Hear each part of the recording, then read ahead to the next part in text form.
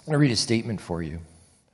There never were there so many millions of nominal Christians on earth as there are today, and never was there such a small percentage of real ones. We seriously doubt whether there has ever been a time in the history of this Christian era when there were such multitudes of deceived souls within churches who truly believe that all is well with their souls, when in fact the wrath of God rests on them. What a damning statement. There's no tippy-toeing around with that proclamation. Are our Christian churches full of nominal Christians? Token Christians in name only? Does faith really mean anything to them?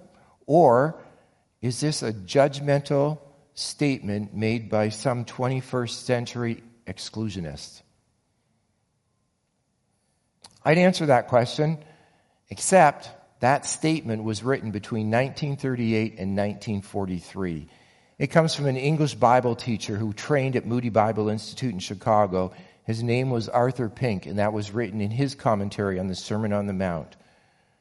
Now, most of that commentary was written in what we would refer to as the early years in the war in Britain, as they struggled to stay alive. As the West rose to meet the challenge of what we called the axis of evil. See, and some consider that time frame in our history of the West to be one of our finest hours. They consider that, and they look back on it and the years of struggle, of meeting the challenge, followed by the years of prosperity that came after the war, that is looked on with fondness and sometimes even romanticized as being a moral time in our history, as being a time when families went to church together, as being a time where biblical morality reigned. The reality is evidenced in Pink's comments that there was much more of a veneer of righteousness, but they were empty of the Savior. And this is reflective in exactly what Jesus Christ is saying here in Matthew chapter 7. Think of it. We've talked about the two gates. Jesus spoke of a wide gate and a narrow way. And each gate led to a way. The gate is wide and the road broad that leads to destruction, and there are many who go through it.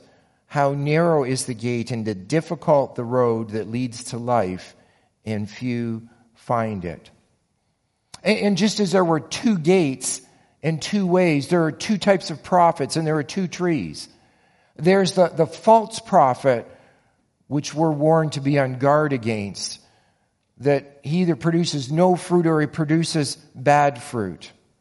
And a good tree or prophet, by extension, a true Christian that will produce fruit in their lives, and that fruit will be good. And now granted, not every tree will produce the same amount of fruit, but there will be fruit there. And a bad tree, a false prophet, or by extension a nominal Christian, or someone in name only, or you might call them a poser, will either have no fruit or produce a bad fruit. See, these verses demand soul searching on our part. They demand that we ask a couple of questions of ourselves. First, do I produce fruit?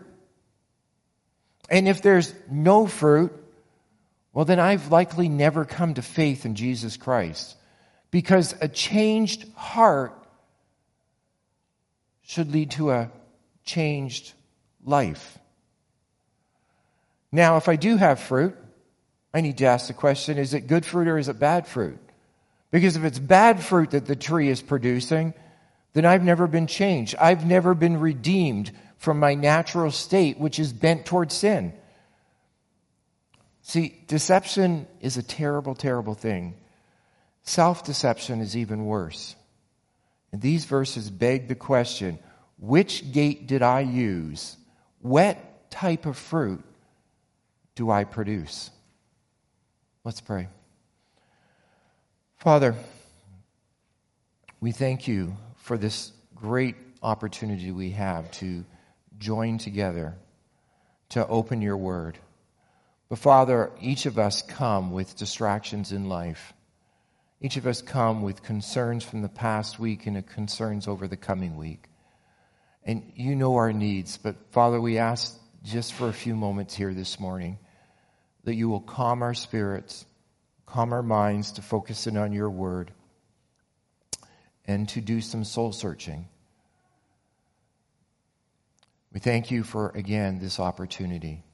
And we pray that you will help us to apply through your Spirit your words to our life. In Christ's name, amen.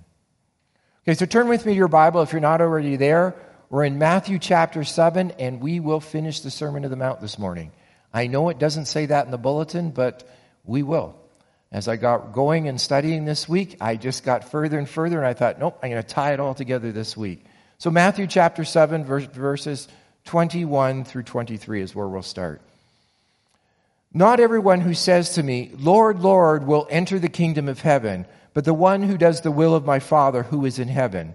On that day, many will say to me, Lord, Lord, did we not prophesy in your name and cast out demons in your name and do many mighty works in your name?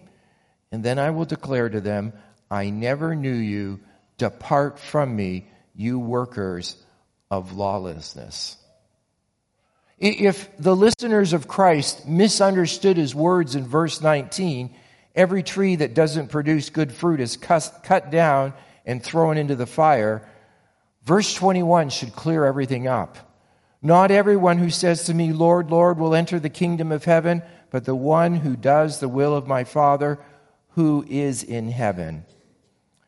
Jesus is clear. Despite their fervency, despite the Lord, Lord, despite their claim to Christ, they're not gaining entrance to the kingdom. There's no future in heaven for them. They claim a master-disciple relationship, but it's not there. Their claim is correct. He is Lord. He is Master, but they are professors of the faith. They are not possessors of faith. So that begs the question, how does a professor then know that he's a possessor? I profess, but do I actually possess the faith? Well, Christ answers that for us in verse 21. The one who does the will of my Father who is in heaven. I must admit, I cringe a little bit. And I cringe a little bit when pastors talk about knowing the will of God. I get it. I understand what they're talking about. But it's like this. They say, well, you should know the will of God for your life. And let's use an example. Should I be a doctor or should I be an architect? And it's like, well, that we go to Scripture and we pray over and we use a little bit of wisdom. Should I be a doctor? Should I be an architect? Well, if you have a queasy stomach, you're going to be an architect. Do I have the grades to be a doctor? If the answer is no, then you're probably leaning towards architect. Then you ask yourself similar questions about the architect versus something else you think you might like. And you do all that in prayer. It isn't mystical. It isn't something meant to chase the rest of your life. What is the will of God? And I especially cringe because I find youth pastors and I find youth leaders do this with marriage and a prospective marriage partner. Now, I don't mean to be unromantic here, but I am sure I would never teach or preach the fact that there is one marriage partner out there with their name written on your heart. You need to ask wisdom questions even in that and seek guidance from people you know. Is the person a good match? You may start with the fact with, is the person a follower of Jesus Christ? And if the answer is yes, that's a good start. The next question you may ask is this prospective partner of mine, are they growing? Is there evidence of good fruit in their life? And at that point, I would actually not trust your own mind at that point. I would be asking people around you. There seems to be this flutter of the heart at times that pumps through our veins and oftentimes blinds us to reality. So that might be a good time to bring somebody else in. So I know some of you might be thinking, well, Pastor, I thought you could help me discern God's will for my life and which direction I should go. Well, I can. Jesus just preached on God's will for your life. In the preceding verses, Jesus made it clear to his followers that God's standard was perfection. Matthew chapter 5, verse 20. For I tell you, unless your righteousness exceeds that of the scribes and the Pharisees, you will never enter the kingdom of heaven. And then he followed up with 6 illustrations about how they fall short and how they must live to a higher standard. Those examples were anger and lust and divorce and truth-telling and retaliation.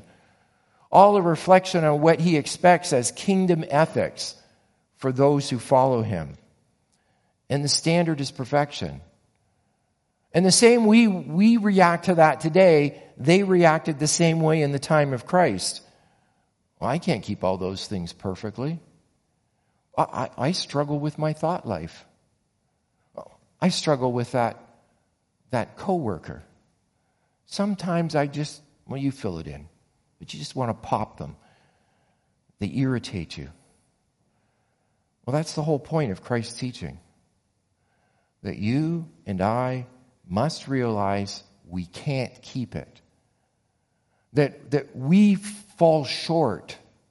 And I'm going to say something it's not politically correct to say this, but we're not good enough. That's the whole point. We are not good enough to enter the kingdom of heaven. Not as we are. Do you recall the beginning of the Sermon on the Mount, the Beatitudes that we went through? Starting in chapter 5, verse 3. Blessed are the poor in spirit, for theirs is the kingdom of heaven.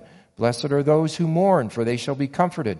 Blessed are the meek, for they shall inherit the earth. Blessed are those who hunger and thirst for righteousness, for they shall be satisfied. Blessed are the merciful, for they shall receive mercy. See, the poor in spirit are those who realize that they stand before God, but they stand before God in need. They're in need of a Savior because of their sin, because their righteousness is like filthy rags. It doesn't match what is needed. And blessed are those who mourn over their sin, who declare before God, I have nothing to offer.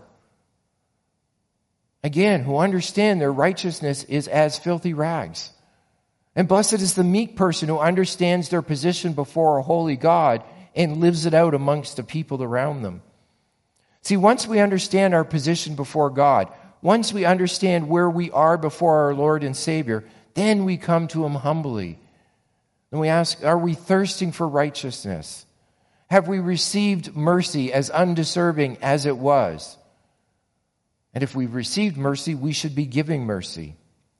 We are to love both our enemies and our neighbors. We're to give those in need, believers and pagans. We're not to trust in our wealth, but we are to lean wholly on God. In short, and we talked about this just a couple of weeks ago, Matthew 7:12, this is what we are to do. Therefore, whatever you want others to do for you, do also the same for them. For this is the law, and the prophets. That is God's will for your life and for mine. So yes, I can tell you God's will. It's to live out His love amongst this people. It's to come to Him in faith. That's God's will for your life.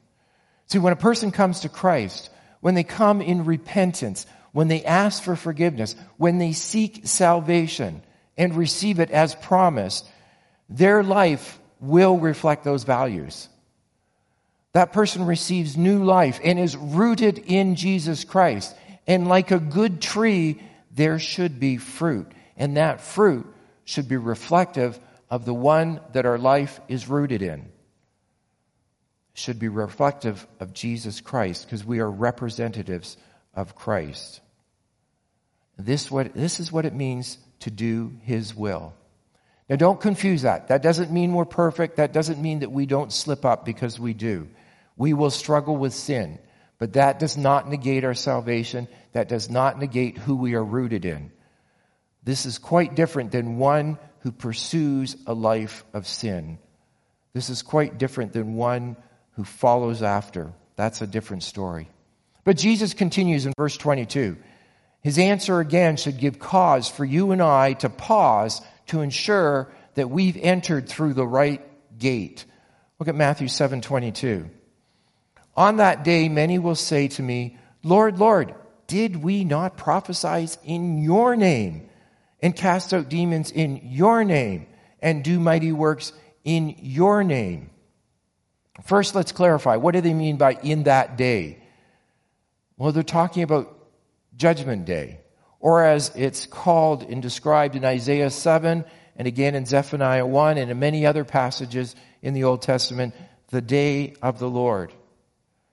See, there appears to be an objection here by the people. Well, what do you mean I can't get into the kingdom? We prophesied in your name. We cast out demons in your name. We performed many miracles in your name.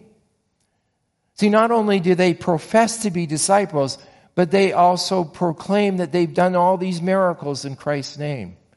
And there's nothing in the text. When you look at the text, there's nothing in the text to give us any reason to judge their claims are false, that they didn't do these things.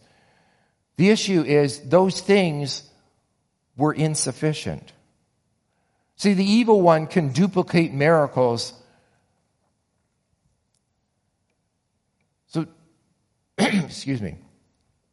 The whole point is their doing was insufficient. Their doing had missed doing the will of God. As one commentator stated it, in Genesis 15:6, we discover that belief in the Lord is credited as righteousness. This is a magnificent and liberating truth. We can't be perfect on our own, but He is perfect and has sacrificed and paid the penalty so that we can have forgiveness of sin and His righteousness. When we receive these by faith in Him, we are at that moment transferred into His kingdom. It's from Colossians 1:13. And we look forward to the arrival of that kingdom on earth. Colossians 3:1-4.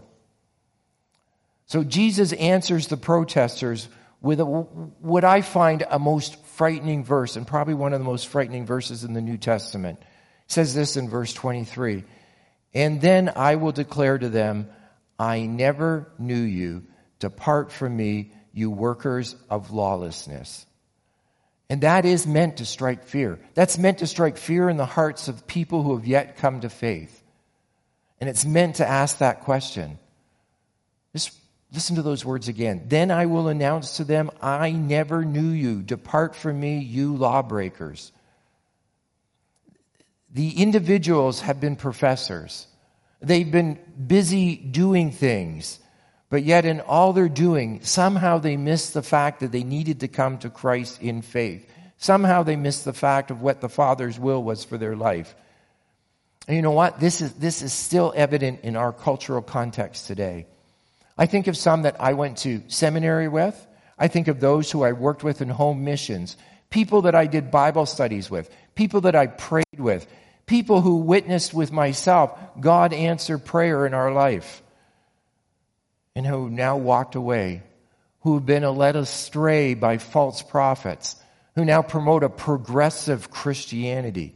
And I know over this series I've used that term progressive Christianity, so I'm going to define it a little bit this morning for you. And I'm going to use their words, not mine. We aren't fundamentalists. We don't believe in the Bible. We don't believe the Bible is the inerrant or infallible Word of God. We don't agree with that creationism should replace the science of evolution in public schools. We don't believe that God hates gays. Just to insert something here, the Bible never says that either. The Bible condemns the sin, but it never says it hates gays. We don't believe that people of other faiths are going to hell unless they convert to Christianity. We do not deny the right of a woman to choose what happens to their bodies. And moving down on their page as I was studying it, we find this, their biblical foundation. The Bible is read at every one of our and they even call themselves this, every one of our progressive Christian worship services, and is the foundation of our beliefs, faith, and values. Progressive Christians' beliefs are rooted in Jesus. We believe in the Trinity, God the Creator, Jesus the Christ, and the Holy Spirit. We believe that Jesus' commandment to love one another as I have loved you is foundational. We'll stop there. So essentially, they divorce God's love from His holiness. They divorce God's love from His law. They unhitch the Old Testament from the New Testament because it's convenient for them. They misunderstood what Jesus meant by saying He came to fulfill the law, not to do away with it. And they would have to downplay the Apostle Paul. They'll need to write off some of Jesus' words and teachings as either cultural or recorded incorrectly in Scripture. Such behavior has been going on for a very long time, where people want to desire to see Scripture in their own eyes rather than what God is really saying. This behavior was evident all through Israel. We even read it this morning. The nation of Israel again and again proclaimed itself to be God's holy people, to be God's chosen, where His favor rested upon them. And what do we see in the Old Testament? Over and over and over again in the Old Testament, God sends prophet after prophet after prophet, calling the people back to do His will. Turn with me to Hebrews chapter 3. Hebrews chapter 3. I'm going to read some verses from there for you. But Hebrews chapter 3, verses 7 through 19.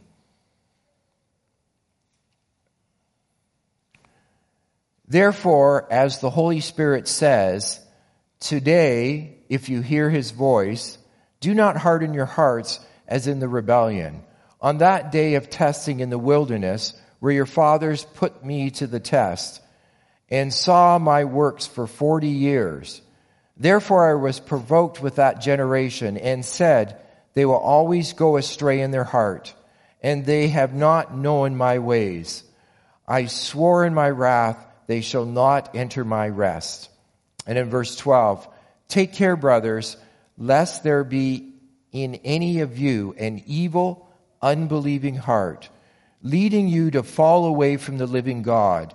But exhort one another every day, as long as it is called today, that none of you may be hardened by the deceitfulness of sin.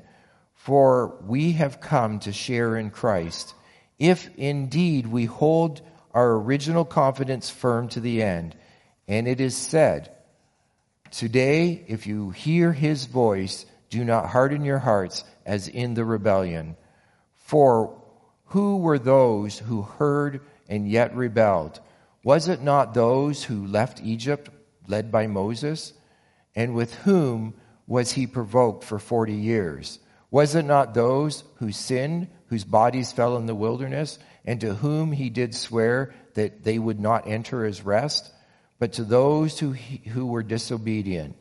So we see that we are unable to enter because of unbelief. They saw that God had taken them out of the land of Egypt, and He protected them. And even with all that happened, they walked away. They hardened their hearts.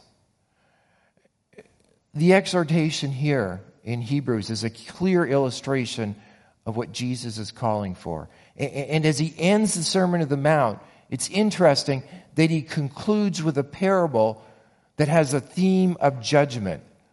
And the theme of judgment is there to drive home a point to us. So as you make your way back to Matthew chapter 7, verses 24 through 27 as we conclude, I want to draw another point to your attention. And sometimes this is missed or overlooked in our passage, but it's interesting. It would have infuriated the religious leaders of the day. They would have expected Jesus to talk about someone who was going to judge them. They would expect Him to say God was going to judge them. But here in our passage, as we read, Jesus presents Himself as judge. Not only does he decide who enters the kingdom, he's the one that decides who will be banished from his presence. So clearly, Jesus equates himself as God. Back over to Matthew chapter 7, verse 24.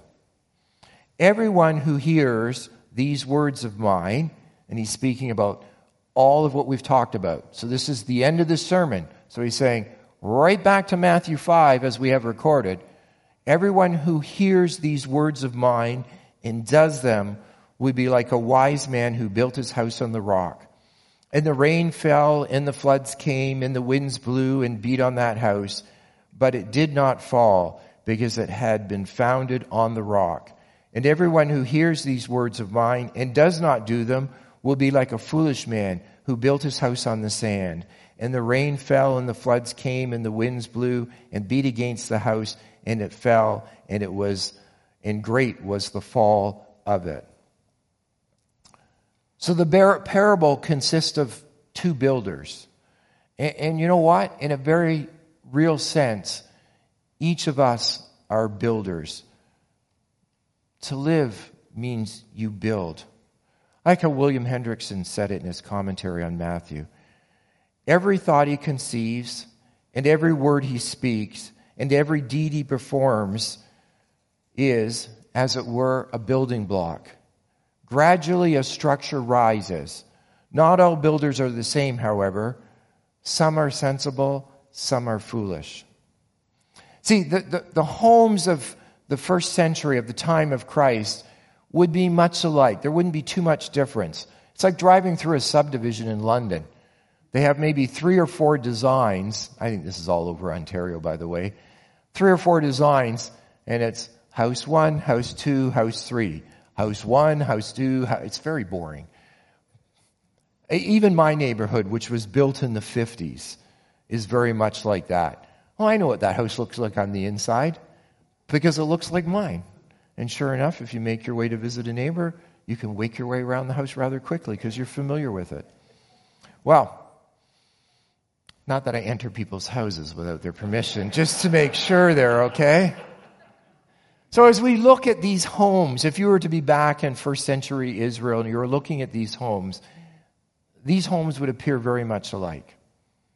They would have been built out of a basalt, like a dark volcanic rock.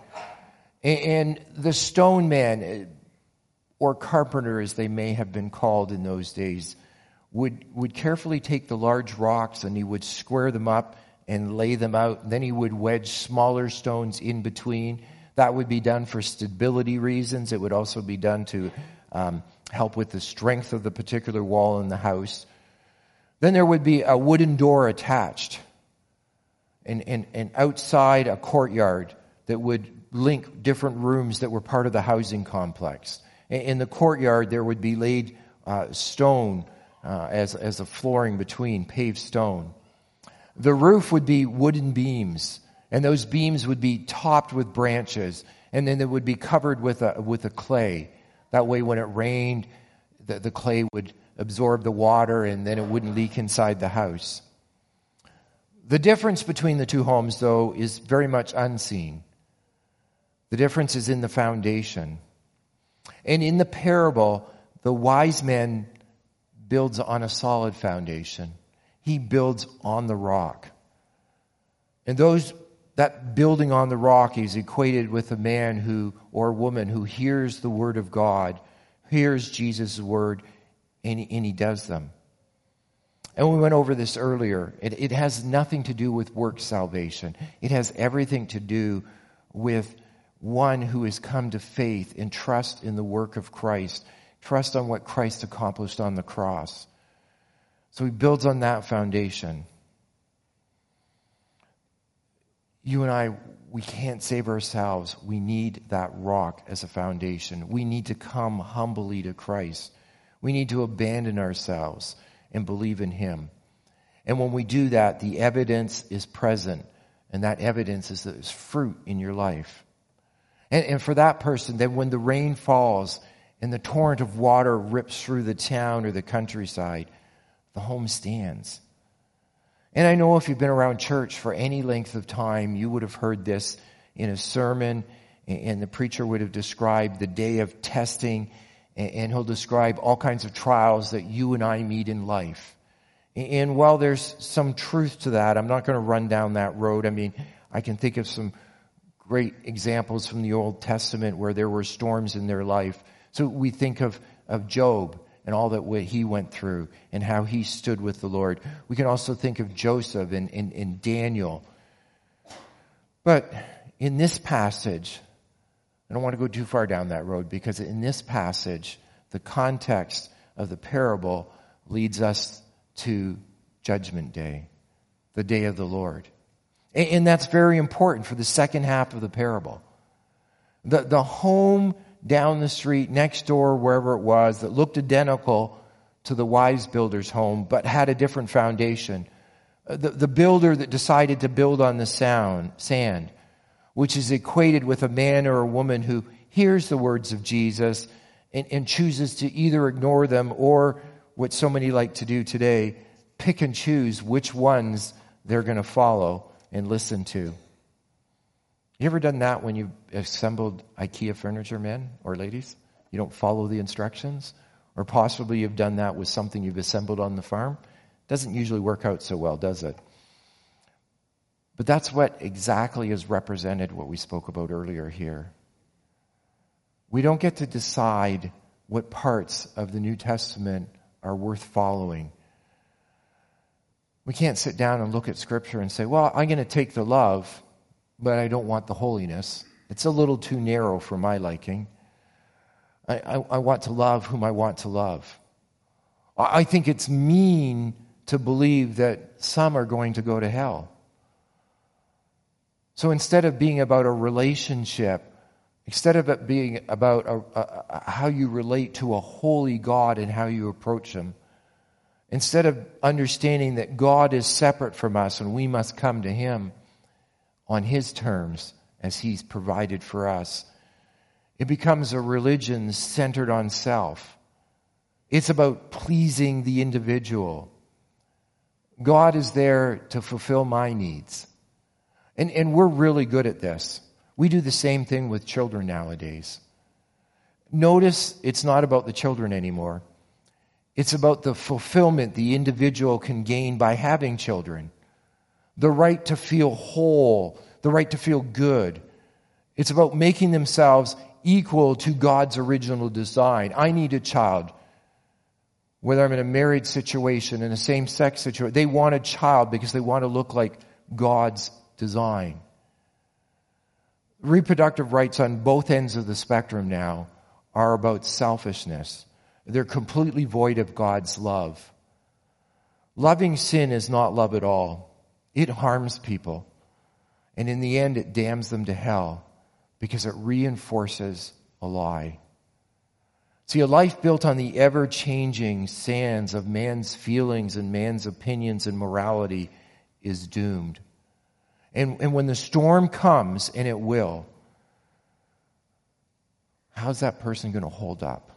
When Judgment Day comes, which I guess if you're a progressive Christian, you don't believe that that's going to take place if you follow the logical thought pattern and conclusions of what you say you believe.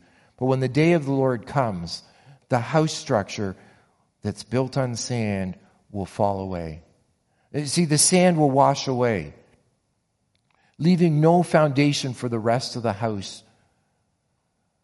And like a house of cards, it collapses because there's nothing there to hold it up. The Sermon on the Mount is often quoted as a theme regarding love. But this theme of love ends with the theme of judgment. Jesus finishes, verse 28, and when Jesus finished these sayings, the crowds were astonished at his teaching, for he was teaching them as one who had authority and not as their scribes. See, as a listener, the original listener stood on the side of that mountain. They would have looked, and before them, the one who spoke truth. The message wasn't corrupted. It wasn't evasive.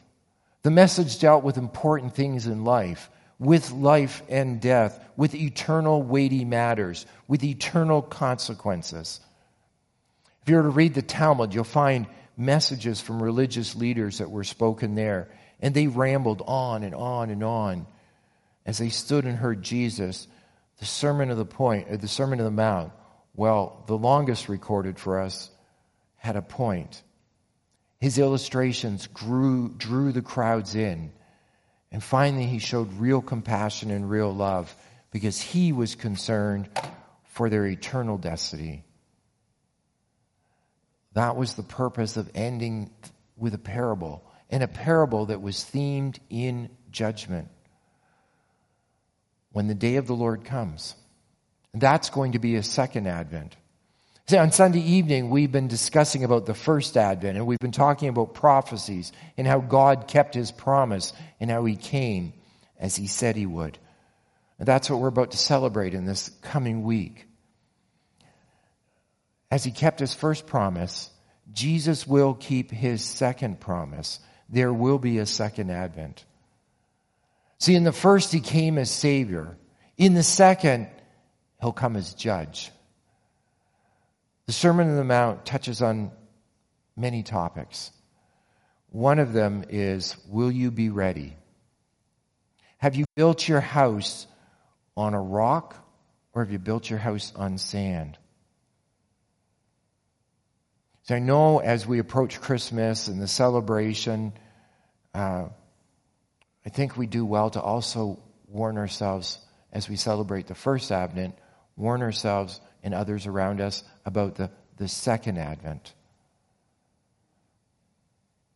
So if we spend as much time fussing, and I love Christmas, I just love it, but if we spend as much fuss and celebration on the first Advent as we took that and did that with the second Advent, I think we would change the world. It would be a much better place to live. And you know what's nice to ask people, are you ready for Christmas? But I think the more important question is this: are you ready for his second advent? Are you doing the will of the Father? Have you placed your faith in Jesus Christ? That's what's presented in the Sermon on the Mount. So, will we go about and we celebrate? And it's wonderful to think that God thought so much of us that he wanted to redeem us even as unworthy as we were. And then his son came as a baby and entered to live as we did, 100% God and 100% man.